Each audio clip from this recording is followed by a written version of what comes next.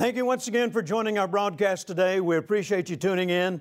We're talking about if Satan can't steal your joy, he can't keep you good. This is a powerful message. I wrote a book about this way back in 1982, and this book has gone around the world, touched hundreds of thousands, I believe even millions of people, and it's a powerful message, a powerful revelation, and I want to share it with you today as well as over the next couple of weeks. So if you have your Bibles with you, please open them and join with me to Hebrews chapter 10. And once again, I welcome our live audience in the studio today. Thank you guys for being with me. Hebrews chapter 10, and we read on last week's broadcast from verse 34, where it says that after these people had received the Word of God, it became illuminated in their spirit. In other words, they were enlightened. It became a revelation of them. Then it says, immediately they endured a great fight of affliction. In other words, Satan came immediately to steal the word. That's the way he operates. Now, you need to know that. You know, one of the things that happens to a lot of Christians is they don't understand how their adversary operates. And that's to your disadvantage if you don't know how he operates. Because if you don't know how he operates, every time you come under attack, you're going to have the mistaken idea, like so many Christians do, this is God. God's trying to teach me something through this attack. God's trying to show me He loves me by making me sick. That's not true. That's not God. In fact, in the book of James, it says, don't let any man say when he's tempted that he's tempted of God. And if you look under the word, or you look up the word tempted, it's also translated tested or tried. So it says, if you come under a test or a trial, don't say it's from God. He's not the author of the test or the trial. You say, but I've been told that's the way He teaches His people. Well, stop and think about that now. If God teaches His people through tests and trials, wouldn't you think by now they'd all be spiritual giants? Would you agree with me? I mean, we've had our share of tests and trials, haven't we? I mean, you'd think every Christian would be a spiritual giant by now with all the tests and trials they've endured. No, that's not how God teaches us. Jesus said very clearly, the Holy Ghost is the teacher of the church. And what does the Holy Ghost bring to the church? He brings the Word. He's the Spirit of truth. It's truth that brings maturity and spiritual adulthood to the church. You have to fellowship with the Holy Spirit. You have to fellowship with the Word. And through that, you become more mature in the things of God. You become a spiritual adult. Now, I'm not saying that God won't use them after Satan brings them. He'll use every situation to help you grow stronger, but He's not the author of it. Now, let me say this. Let me say it this way. It's not the test or the trial that makes you stronger. It's what you do in the midst of the test and the trial that'll either make you stronger or weaker. If you react to it properly, yes, you're going to become stronger. If you don't react to it properly, then you'll probably end up weaker and more discouraged and possibly begin to walk away from God. So it's what you do in the midst of the trial. Now, here's what these people did. They would not allow this situation to steal their joy. He said, you took joyfully the spoiling of your goods. In other words, when the attacks came and their goods were being taken from them, the Bible says they had an attitude of joy. In other words, they would not allow this situation to steal their joy. They would not allow it to keep them from walking with God and continuing their walk with God. In other words, they determined that you might get my goods, but you will never get my joy. And that's something that every believer should make the decision about. You may get my goods, but you will never get my joy. Now, what I'm going to prove to you from the Word of God today is if Satan can't steal your joy, even though he may have taken your goods, he can't keep them. Amen. Not only will God make him pay you back for what he's stolen, but there's a potential sevenfold restoration. And I'm going to show you how that worked in my life when God first gave me this revelation. So notice here he says that it's important. Your attitude is important when you come under attack. You need to stay joyful. Now, is that easy? No. I'm not going to stand here and tell you easiest thing you ever done in your life is remain joyful when you're under attack. When's the last time somebody came up to you, some Christian, smiling real big, laughing almost uncontrollably and said, "I'm under attack"? No, most of them don't. In fact, when most Christians are under attack, they don't even have to tell you. You can tell by the expression on their face as they're walking towards you. They look down, they look depressed, woe is us, poor old me, I don't know if I'm going to be able to make it. Pray I'll hold out to the end kind of thing, You know for sure they've already lost their joy. Well, is remaining joyful easy? No, it's not. But is it scriptural? Yes, it is. Here it says very clearly that while under attack, these people would not allow anyone to take their joy. Now, just turn one book over to the book of James and look at James chapter 1 and look at verse 2. Well, let's back up to verse 1 because I think it's kind of funny. James, a servant of God and of the Lord Jesus Christ, to the 12 tribes which are scattered abroad, greeting, he says. And then his next sentence is, my brethren, count it all joy when you fall into divers temptations. What are temptations? Can also be translated as testings and trials. Notice he says, greetings everyone. Hello, I'm James the Apostle, and I've got some good news for you. When you have a test and a trial, be joyful. Don't you know they quit reading right there? What's the matter with this guy? How can we be joyful when we're under attack? But apparently, God expects that of us, or He wouldn't have all these examples in the Bible regarding it. We're supposed to maintain our joy no matter what's going on around us. Now that, my friends, is the earmark of true spiritual maturity. Yes. Amen. If you consider yourself to be a spiritual adult, then you also have to be a person who never loses their joy. Amen. Thank you for your enthusiasm. Amen. Amen. I mean, I've come under attack many times. I've had challenges in my life just like you do. In fact, I come under more attack sometimes than some of you because to whom much is given, much is required. And so, coming under attack is nothing new. I mean, I don't get up in the morning and if I come under attack that day, I say, what is this all about? I'm a Christian. No, I know, that's part of the territory. You come under attack. But the difference between me and the way I used to be a long time ago, before this became a revelation, I'd come under attack and like most Christians, I'm wondering, why did this happen to me? I'm such a good little trooper. What did I do to deserve this? Don't look so holy. You've acted like that before. And you think, well, why am I going through this? And I'm just doing my best to serve the Lord. Why are all these attacks coming? I'll tell you why. You were not a threat to the devil before you made Jesus the Lord of your life. Now you are. Amen. You are a serious threat to the devil. The Apostle Paul, who is next to Jesus, my favorite Bible character. I'm going to enjoy when I get to heaven spending a lot of time with Paul. After I spend a lot of time with my Heavenly Father and my Lord and Savior Jesus Christ. The next guy I want to spend a lot of time with is Paul. I plan to tell him, I preached all your sermons, but I gave you credit for it. Amen.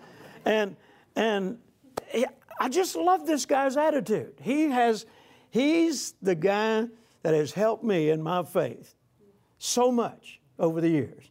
I mean, he comes under attack, seems like every day, but then he wrote to Timothy and said, persecutions and afflictions I have endured, and the Lord has delivered me out of them all. And not one time did this man ever lose his joy. Why? Because he knew his joy was not based on circumstances. His joy was based on his relationship with Christ. Amen. That's why in that letter to the Philippian church, read it again. The Philippian letter, most theologians referred to it as the joy letter, the rejoicing letter. And I think it's so interesting that Paul wrote this letter when he was experiencing the absolute greatest trial of his life. He's in prison, the worst prison in existence at that time, and he's facing death. And yet, he writes a letter to the Philippian church and says, rejoice in the Lord always. And again, I say rejoice. What are you going to do with a guy like that? How does the devil, beat a guy like that? He can't. I mean, those Roman guards were coming in there every day and saying, Paul, if you don't denounce Christ, we're going to kill you. And you know what he said? Go ahead, you'll do me a favor. For me to die is gain. Don't you know they walked out there and shook their heads and said, what do you do with a guy like this? You threaten to kill him and he begs you to do it. Because to him, that would be the ultimate goal fulfilled. I'll be with Christ. I mean, how do you defeat a guy like this? Satan did everything he possibly could to get this man to denounce Christ, and shipwrecks, snake bites, stonings, angry mobs, everywhere he went, the thorn in the flesh, the messenger of Satan sent to buffet him. And you know what Paul says? He writes to the Corinthian church and dares to call all of this light afflictions. These light afflictions are but for a moment. You couldn't get the man's joy.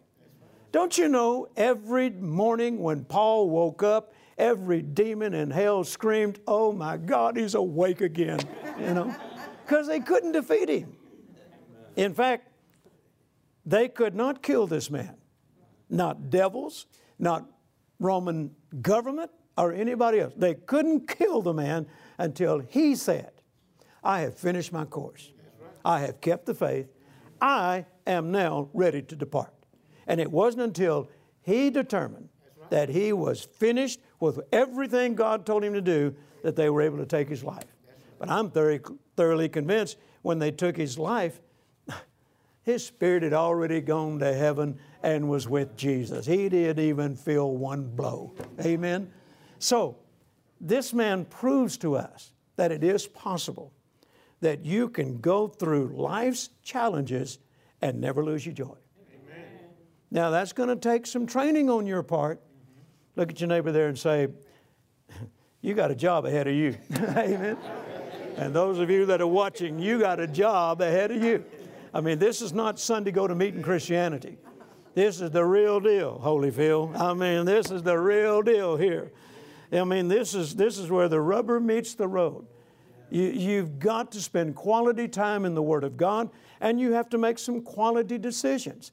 That you are not going to be average, go to church Christian. You're going to have to be willing to go beyond, go the extra mile. I didn't become the way I am today by playing church. I got desperate for a change in my life. I was tired of being defeated. I was tired of just existing. I was tired of just barely getting by.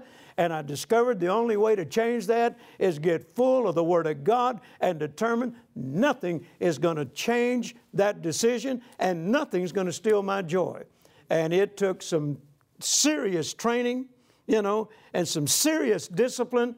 But praise God, if I could do it, you can. Hallelujah. Because God's no respecter of persons. And you got to understand, before all this happened to me, I was a quitter looking for an opportunity to quit. Man, I just quit anytime there was any kind of pressure. You put pressure on me, I'll show you, I'll quit. That's the way I did. I mean, my first semester of college, the first day, I walked into class and the professor said, all of you look around at everybody in this class. So we all looked around. He said, look at the person on your left and then look at the person on your right. Look at them. Get their face in your mind. I thought, what is this all about? And then he said this, the reason I'm having you do this is because before this semester is up, some of you will quit. I thought, no, what a great opening day for college. He's already telling us that some of us will quit. And you know, he was right. I quit 2 weeks before the semester was up. Loaded my 57 Chevrolet and drove home. You know, I quit. I went to play baseball. What do I need psychology for? You don't need psychology to pitch a baseball. You don't need algebra to pitch a baseball. And you certainly don't need English to pitch a baseball. Why are you making me take all these courses? I just want to play baseball. I showed him, I quit. Now, the Vietnam War's going on. This is 1964.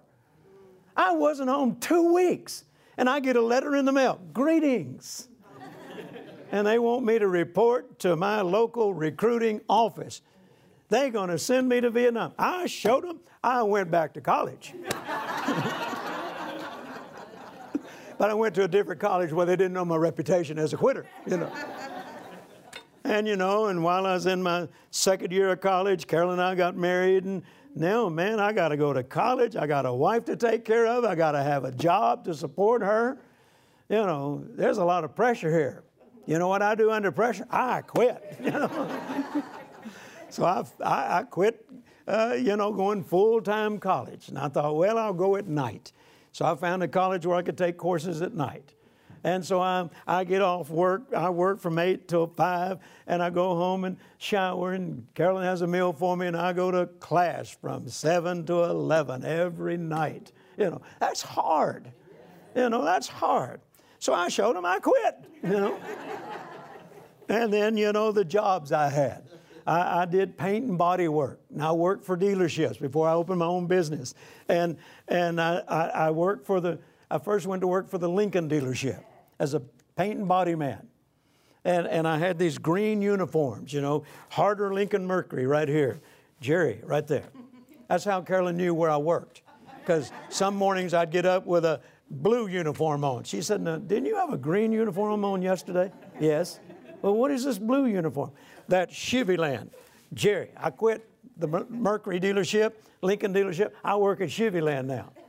Well, why did you go to work there? I said, they made me mad yesterday, and I quit. I always had another job before dark, but make me mad, I'll quit, you know. That's the reason I kept the tailgate of my pickup down, just in case I needed to load my Snap-on toolbox again before dark, you know. And that was my life. You could ask my wife. She never knew where I worked. I mean, only by the color of the uniform I wore, you know. I come in there with a brown uniform on one day. She said, well, when did this happen? I said, that's Hulett Buick, Jerry, you know. I work for the Buick dealership now. And it was that way until 1969 when I surrendered my life to the Lord. The first scripture I ever read from the Bible, if you continue in my word, you will be my disciple indeed. You'll know the truth, and the truth will make you free. And that little word continue got as big as my Bible, jumped out of the Bible and into my heart, and the Lord said this, son, you're a good starter, but you've been a lousy finisher. And if you don't develop the art of continuing, you're going to be a loser for the rest of your life. See, I'd never continued anything. And so I made up my mind that day. I am not going to start this walk with God and get under pressure and quit. I am going to continue. And continuing became my theme. It became my motivation, my drive. And eventually, I decided, and I said this 44 years ago, and I haven't changed.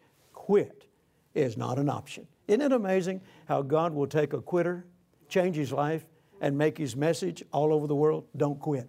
Amen.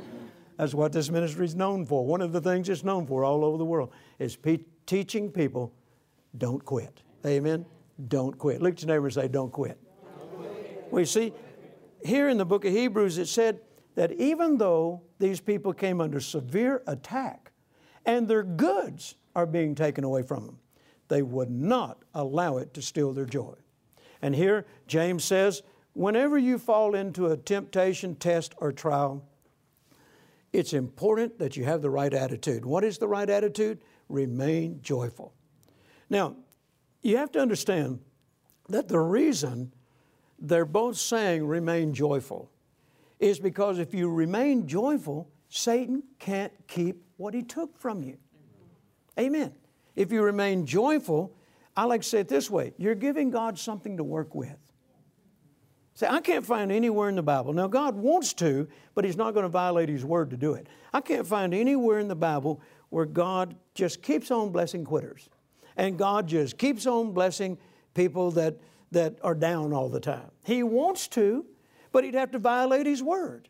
Because if He was going to just keep on blessing quitters and keep on blessing people that are down all the time and keep on blessing people that, are up and down in their walk with Him, then what would be the purpose of telling us to be doers of the word? Amen. We must be doers of the word. That's how we position ourselves to experience every promise fulfilled in our lives. So it's important that we have the right attitude when we're going through attacks. And one of those primary characteristics of a right attitude is remain joyful. Don't let this steal your joy. Now, I want to give you a verse here, and then we'll get back into this on next week's broadcast. But I want you to listen to this verse. If you want to turn to it, it's found in Jeremiah chapter 33. Jeremiah chapter 33 and verse 11. Hallelujah. Are you getting something out of this? Yes. Notice here in verse 11, it says, the voice of joy and the voice of gladness, the voice of the bridegroom and the voice of the bride, the voice of them that shall say, praise the Lord of hosts, for the Lord is good, for His mercy endureth forever, and of them that shall bring the sacrifice of praise into the house of the Lord. When is a sacrifice of praise a sacrifice? When you don't feel like doing it. Amen? Wouldn't that be a sacrifice on your part? When you don't feel like doing it? When in the natural there's no reason you should be praising and joyful and all of that? He says, and for those that will bring the praise of sacrifice into the house of the Lord, for I will cause to return the captivity of the land as at the first, saith the Lord. Now, these two scriptures, Hebrews 10 and Jeremiah 33, are the two scriptures the Lord gave me this revelation on. In Hebrews 10, as we've already read, if you will take joyfully the spoiling of your goods, here's what you can expect from Jeremiah chapter 33, verse 11, restoration. God said, if you will bring to me the sacrifice of praise. Well, a sacrifice of praise would also include a sacrifice of joy.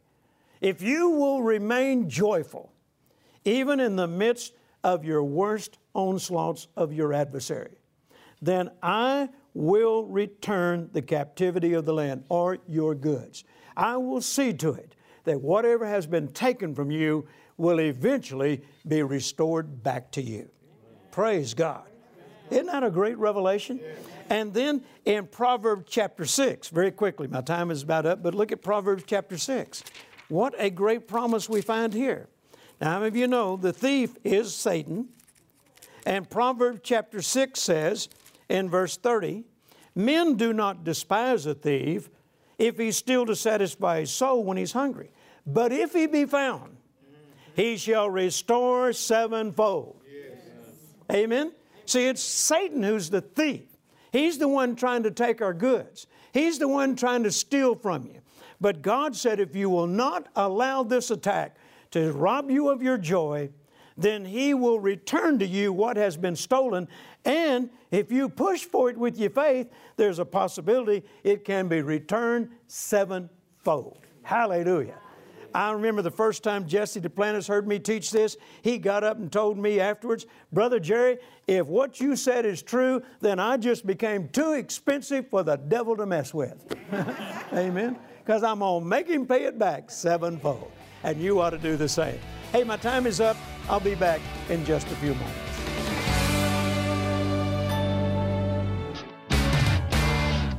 Do you feel discouraged? Has your joy been left along the wayside? Be of good cheer. Jerry Savelle's book, If Satan Can't Steal Your Joy, He Can't Keep Your Goods, outlines powerful truths that will help you find your joy and walk in victory. Learn how God's Word produces joy and how and why Satan wants to steal it. Laugh more and cry less. It's time to turn the tables on the enemy. When you request your copy today, you'll also receive the CD series, Win or Lose by Your Attitude. Your attitude is an outward expression of your inner self. Your attitude will cause you to fail or succeed in every area of your life. And God wants to give you a positive, hopeful attitude, no matter what's happening around you. In this series, Jerry Savelle motivates you to press beyond your previous breaking point and outlast any circumstance with a great attitude. A good attitude is the tool that causes winners to succeed every time. Call now or visit us at jerrysavelle.org to request this joyful combo. If Satan can't steal your joy, he can't keep your goods. And Win or Lose by Your Attitude. Don't wait. Be joyful today. Now listen, it's not possible for me to cover all the material that I've learned about this on these short television broadcasts, even though, I plan to teach on it for at least 4 weeks. But still, you need to get the messages in your home where you can sit down and study them, dissect it, go to all the scriptures, take notes. That's the way you get it on the inside of you. If you want to get to the place in your life where Satan can never steal your joy again, then you need to get these resources into your hands and apply them. And I'm telling you, it is life-changing.